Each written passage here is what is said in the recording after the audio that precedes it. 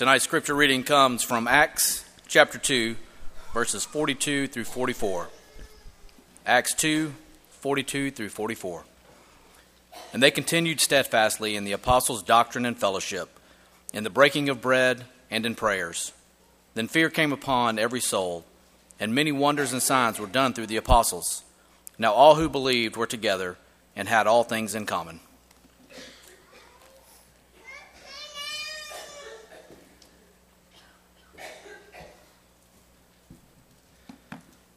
Well, good evening. I know everybody's probably excited about the Christmas party that we've got afterward, and there's no better way to make the sermon shorter than by being able to smell the food literally from the auditorium.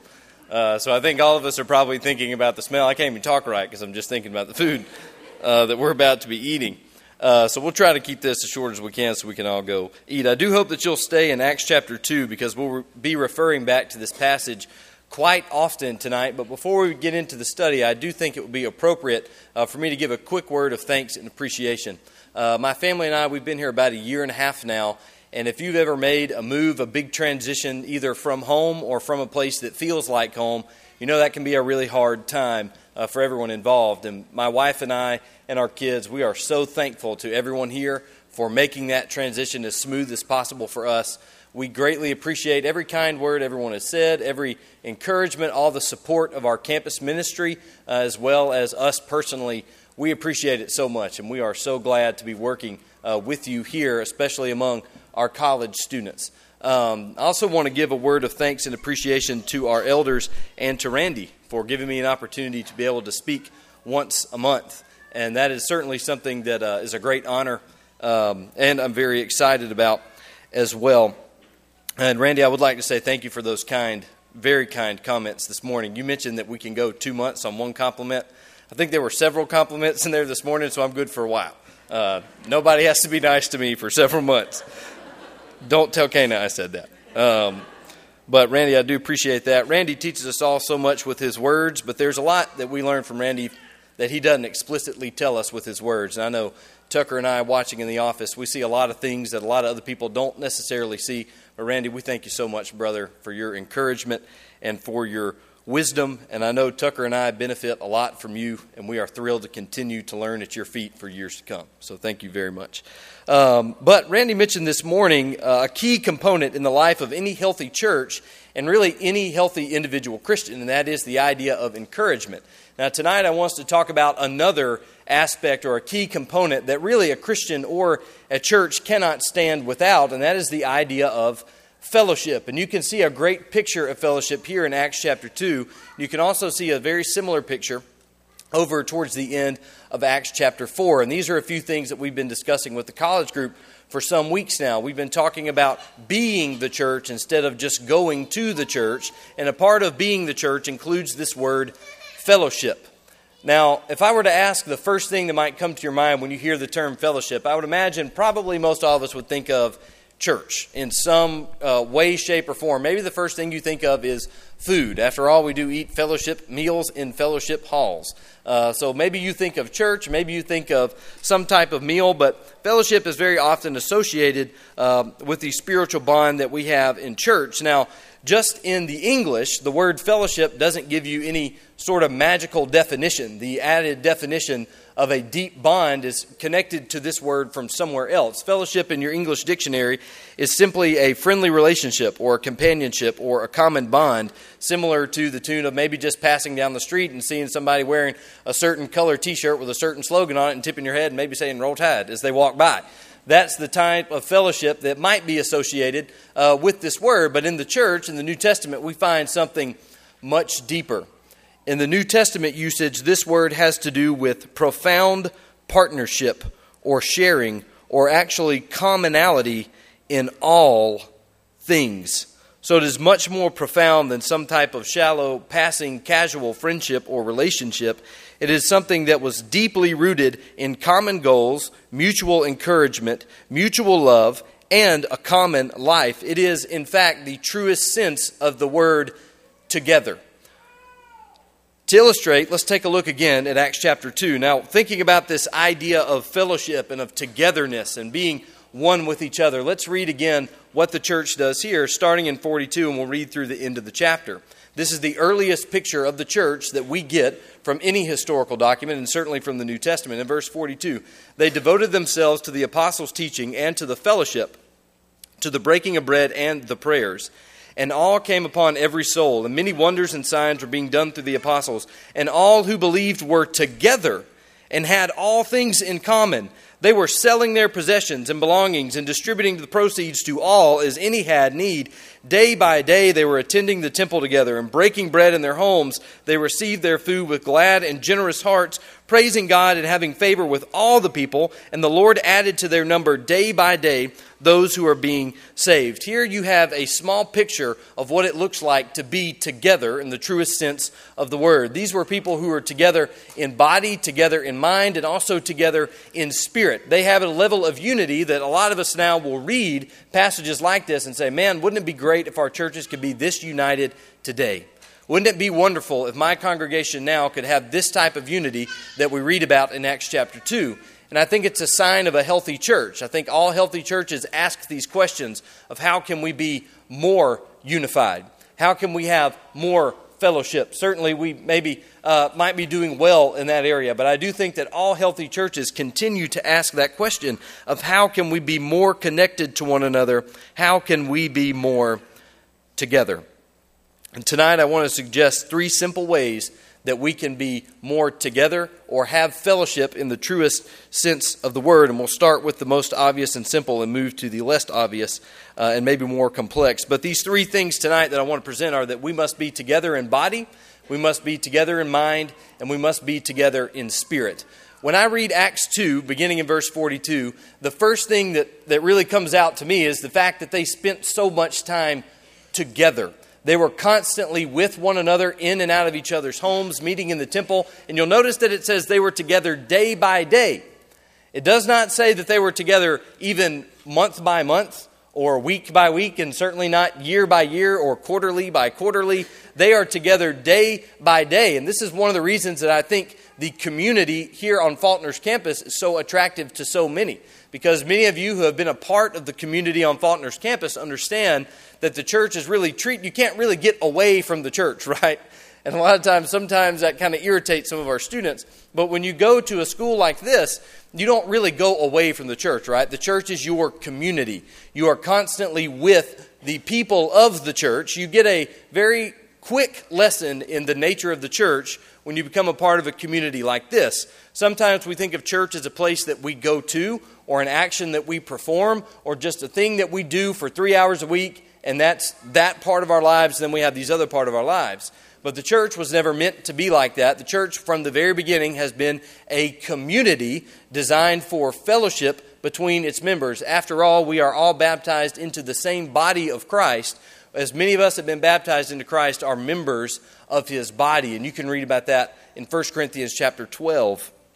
The church is meant for us to be together in body. There is importance for us to simply be in the same place at the same time. In verse 44, you'll notice that the writer here says, all who believed were together. Now the Greek literally says the believers were with each other. They were with one another. A certain literal translation of the Bible translates it this way: all the believers were together in the same place. Now here's a very obvious and simple point. You cannot have real biblical fellowship if you are not spending face time with your brothers and sisters in Christ. Certainly we would call a man delusional if he sat down to tell his wife, look, honey, I want a deep relationship with you. I just don't want to have to spend any time with you. Like maybe 2-3 hours. I give you 2 hours on Sunday and 1 hour on Wednesday. I don't need to spend time with you in order to have a deep relationship with you.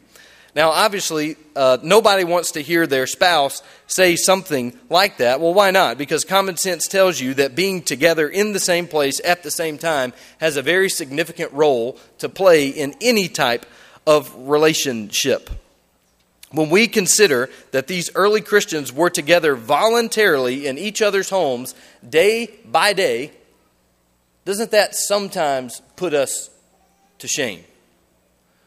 When we consider the amount of unity or togetherness or fellowship that you can read here in Acts 2, I think at worst we might display an attitude that the Hebrew writer was really wrong in chapter 10, 24, and 25, where he basically tells us not to forsake the assembly, as is the habit of some. At our very worst, sometimes I think we say, well, yeah, maybe being together is important, but it's not important tonight, or it's not important today for these reasons. And maybe we marginalize or we think less of this idea of being physically in the presence of other people. And we might say, I want to be a part of the church, but I just don't really feel like I have to be around it. And there's a growing number of Christians now who believe that they can have Christ, or they'll say, I want a relationship with Jesus, but I don't want to have to be involved in a church. I don't really believe in organized religion. I don't believe in being a part of a church. I believe in being a part of Christ. I believe in being a member of Christ himself. Well, the problem with that is it's not only illogical, but it is irreverent to Christ himself. We referenced 1 Corinthians 12 a moment ago, where Paul tells us that as many of us were baptized into Christ, we're baptized into the body of Christ. That is the community of believers. So when we become Christians, it is not simply a matter of our personal relationship with Christ. And yes, of course, I'm not trying to say that there's nothing personal. Obviously, we must come to a personal faith and conviction in Jesus Christ and personally give ourselves to Him in baptism and commit ourselves to Him for the rest of our lives. But we absolutely cannot say, well, once I am saved and once I am a part of Christ, I want nothing to do with His body. The Apostle Paul would say the exact opposite. A part of being in Christ, a part of putting on Christ in baptism is becoming a member of that body, is becoming a member of that community where when one member suffers, we all suffer together with it. And when one member rejoices, we all rejoice together with it. There is a deep sense of community rooted in the Christian life. Being present, then, is greatly important. It is a huge part. It is a key component of being a healthy Christian and being a part of a healthy church. But being together in person is not enough. We can't just be together in body. We must be together in mind.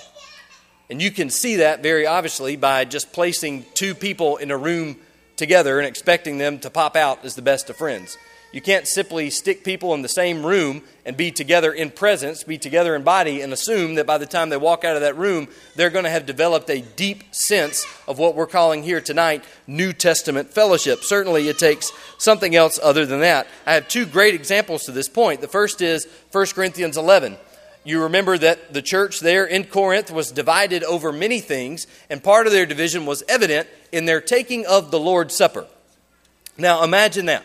The Lord's Supper, which we refer to as the communion with Christ himself, and also the body of Christ, they are meant to be partaking of this communal meal, this fellowship meal together, but what have they done? They've taken it and they've used it as an opportunity to do the opposite of practicing fellowship and community. They're dividing themselves up on who's rich and who's poor. They're dividing themselves up along several different lines. In Galatians 2, you see they divided themselves up along lines of ethnicity.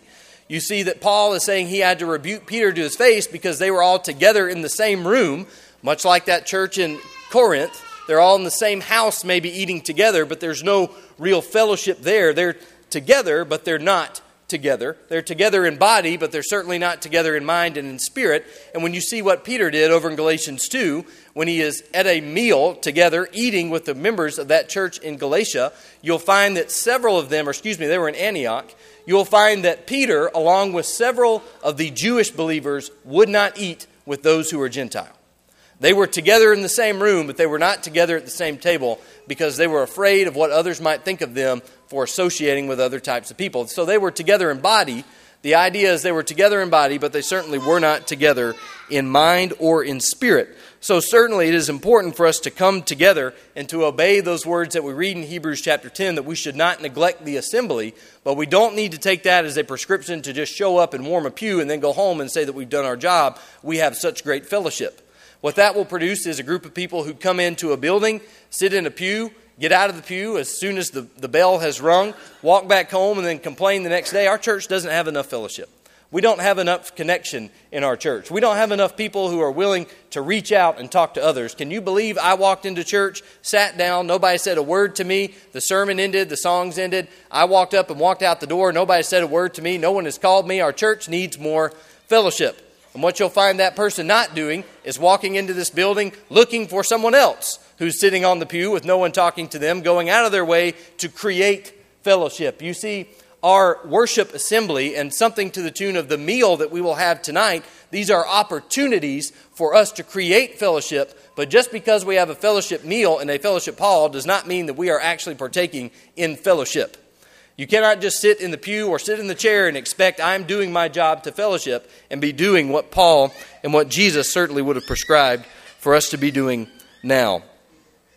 In 1 Corinthians chapter 1 in verse 10, Paul writes this to the Corinthians. He's pleading for them to be unified time and time again throughout the book.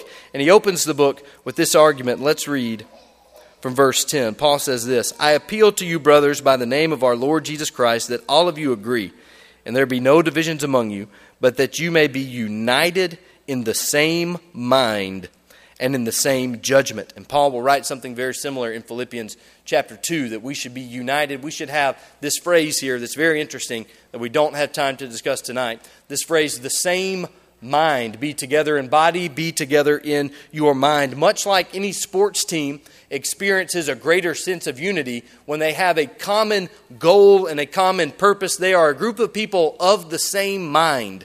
They are trying to get the same things done. And indeed, we cannot truly be in fellowship if we don't all have the same goal.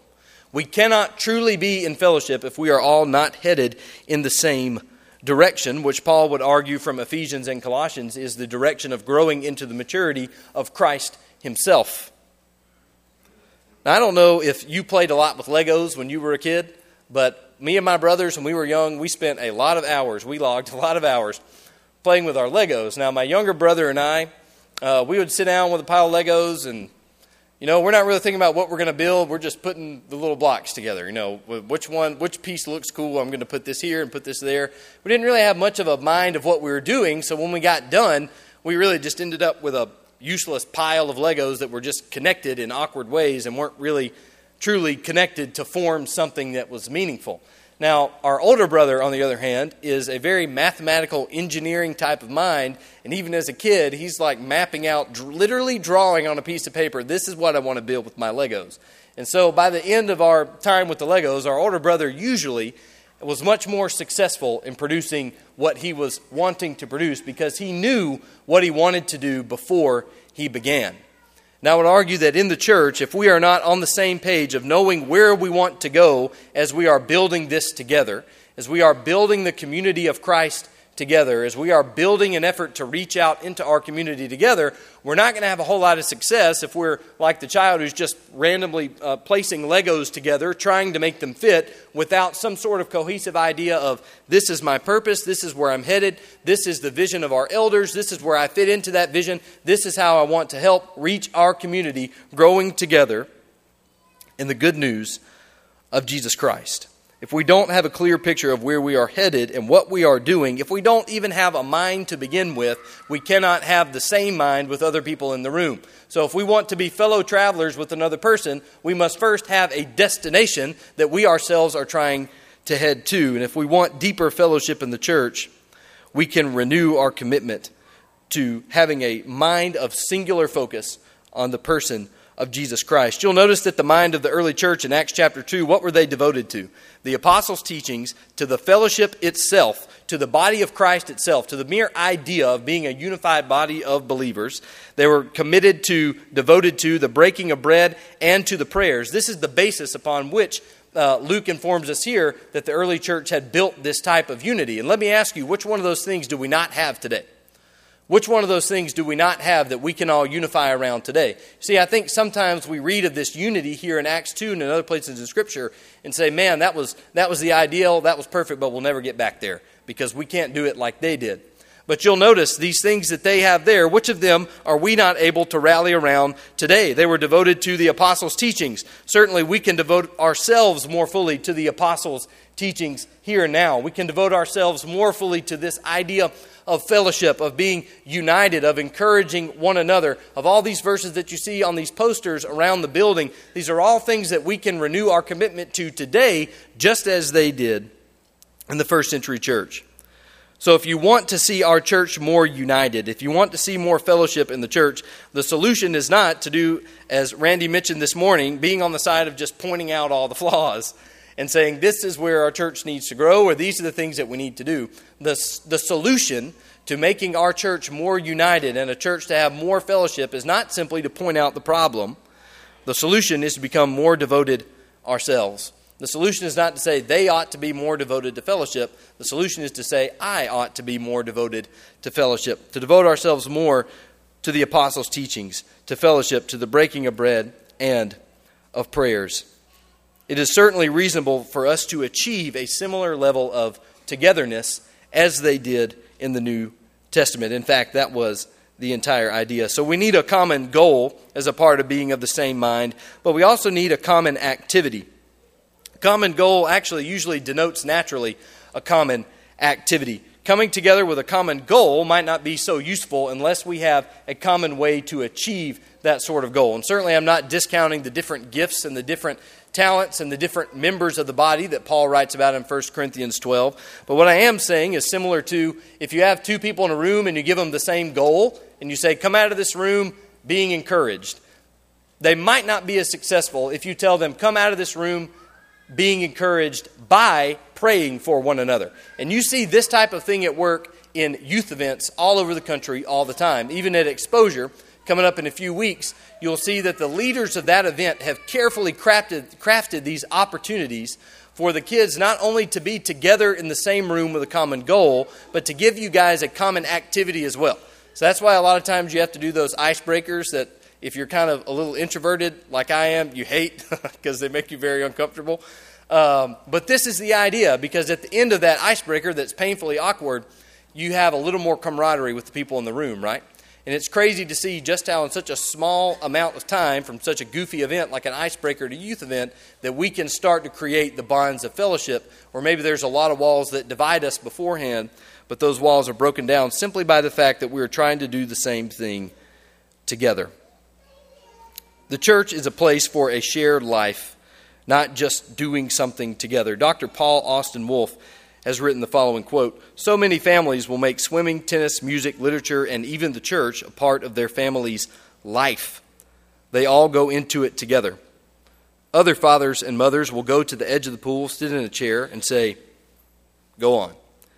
Is it any wonder then that so many of our kids fail to realize the wonder and the beauty of great music, great literature, and great faith? Too many of us are sitting at the edge of the pool saying, 'Go on and join them.'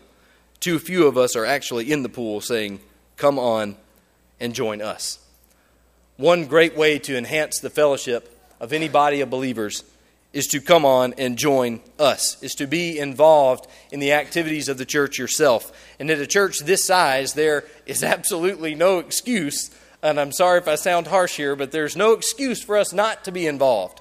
There are so many opportunities for us to be a part of the fellowship and for us to contribute to the fellowship. We have so many wonderful ministries led by competent, responsible men, and we have no excuse not to be involved other than the simple fact that we choose not to. Let's take advantage of every opportunity we have to be involved in the goals and the activities of our local congregations. One thing that might stick out to you from Acts chapter 2 is what you read about in verse 44. All who believed were together and had all things in common. They were selling all of their possessions and belongings and distributing the proceeds to all as any had need. Just take a moment to let that sink in. These people were so devoted to this idea of fellowship and community and putting one another's needs above their own. They were literally willing to sell everything that they owned. And you can read about this in Acts chapter 4, where Barnabas, that we mentioned this morning, sells a field and gives literally all the money to the apostles and says, use this money to see to the needs of all of the members of our congregation, of our community of faith, because it's not just something I do, it's not just somewhere I go, it is where I live my life. This is where I live my life, and these are the people most important to me. This is where true fellowship happens. That's why these people were motivated to do this thing, but you take that idea of selling everything and giving to others as everyone else in this community has need, where none of us say, this is mine and that is yours, but it's for all of us to use together. You drop that into our culture now, and you say, well, that is absolutely crazy. How could any of us ever expect to do something just like that? And I will remind you that it was no small feat for the early church to do the same thing. What is it that would drive some people to be so extreme in their measure of being devoted to one another, of having fellowship, of being together in mind, or being together in body and being together in mind? I would argue it's because of the third point that we have tonight, our third and final point. They were together in spirit. They were not just a part of a club or a fun little social community to make them feel a little bit better a couple times a week. They were a part of something that was truly much greater than any of them were. They were a part of the kingdom of God on earth. They were a part of the will of God being done on this planet. And they were moved not just in their minds, but in their souls. They were committed to these things. Let's read verse 46 again, and we can see the result of such a thing. Day by day, they were attending the temple together, breaking bread in their homes. They received their food with glad and generous hearts. It is one thing to ask people to be together in a room. That's pretty easy to be done. It's another thing to ask them to work towards the same common goal with the same common activity. That's a pretty easy thing to do as well. It is another thing entirely to ask a group of people sitting together down to a meal to feel the same way, to have the same attitude in their hearts. That is something that transcends any type of obligation to do an activity or to try to think a certain way. Or these people were literally trying to mold their hearts and their character after the example of Jesus Christ. And that, I will argue, is what helped these people to be able to reach this level of fellowship, to be willing to put these other things aside, not because they're worried about their own status and their own selves, or maybe just trying to build a good church and say, well, look how great our church is. They were not concerned with maybe how great their community or church was. They were concerned with following Jesus Christ. They were concerned with molding their hearts and their character after His example. And as a result, they all had a similar attitude. Not just activities, but a similar attitude. One commentator has written that all of their shared activities had meaning only when they expressed their common life in Christ. You might remember from the Sermon on the Mount that Jesus spoke to this crowd of people that is called His disciples. He spoke to this crowd of people who were likely very familiar with the law of God. They were likely very well versed in what God wanted done and how He wanted those things done. But you'll notice that Jesus says, you've heard that it was said to those of old, you shall not murder. Everybody in the room is saying, well, yeah, we certainly shouldn't do that. That is an activity that falls outside of the parameters of following God and certainly outside of the parameters of the fellowship of Israel. And keep in mind the punishment in the nation of Israel was so much based on purging the evil away from the camp, of getting people out of the community or the fellowship of the body of the believers of God. Remember, Jesus says, you've heard that it was said to those of old, you shall not murder. So the action, the activity. But I say to you that anyone who is angry with his brother will be liable to the judgment. Anyone who says, you fool, to his brother will be liable to the hell of fire. It's not just the action or the activity. It is the attitude in the heart that leads to the action or the activity. And a lot of times we will say, well, if you're not necessarily excited about doing something, well, just do it. Pretend like you're excited to do it, and hopefully eventually our hearts will follow. And while many times that is true, Jesus argues for us to be thinking about these changes, not just do the thing you hate doing without the attitude to match. He says change the attitude first. He says you'll know that the Pharisees, they love to stand and pray. They love to give their money. They love to do all these things. But in their heart, they have no reward from the Father because they're seeking for the glory of other people and not for the glory of God. Their action is right, but their attitude is not. And if we want to promote greater fellowship in our church, then we must change the activity, but we also must change the attitude of our heart. It's interesting what united these Christians. If you back up to passages that are so familiar to us, let's look in verse 37. Peter has just finished his famous sermon on Pentecost, and the people are about to respond to what they have heard.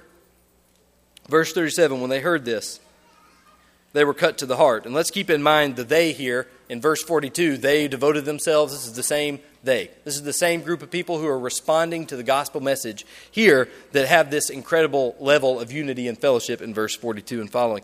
Verse 37, when they heard this, they were cut to the heart and said to Peter and the rest of the apostles, "Brothers, what shall we do?" Peter said to them, "Repent and be baptized, every one of you, in the name of Jesus Christ for the forgiveness of your sins, and you will receive the gift of the Holy Spirit.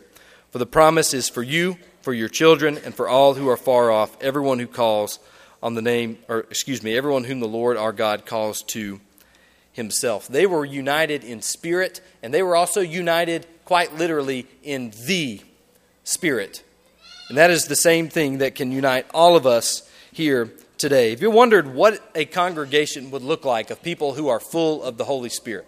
This is a question that a lot of people ask. What does it look like to be full of the Spirit? What does the work of the Spirit produce? How does the Spirit work in our lives? Are we healing people miraculously? Are we speaking in tongues? Are we doing all these other things when we're filled by the Spirit? Paul is going to tell you in one of his letters, certainly that we all know very well, and I don't even need to tell you, the fruit of the Spirit is love, joy, peace, patience, kindness, goodness, faithfulness, gentleness, and self-control. Against such things there is no law.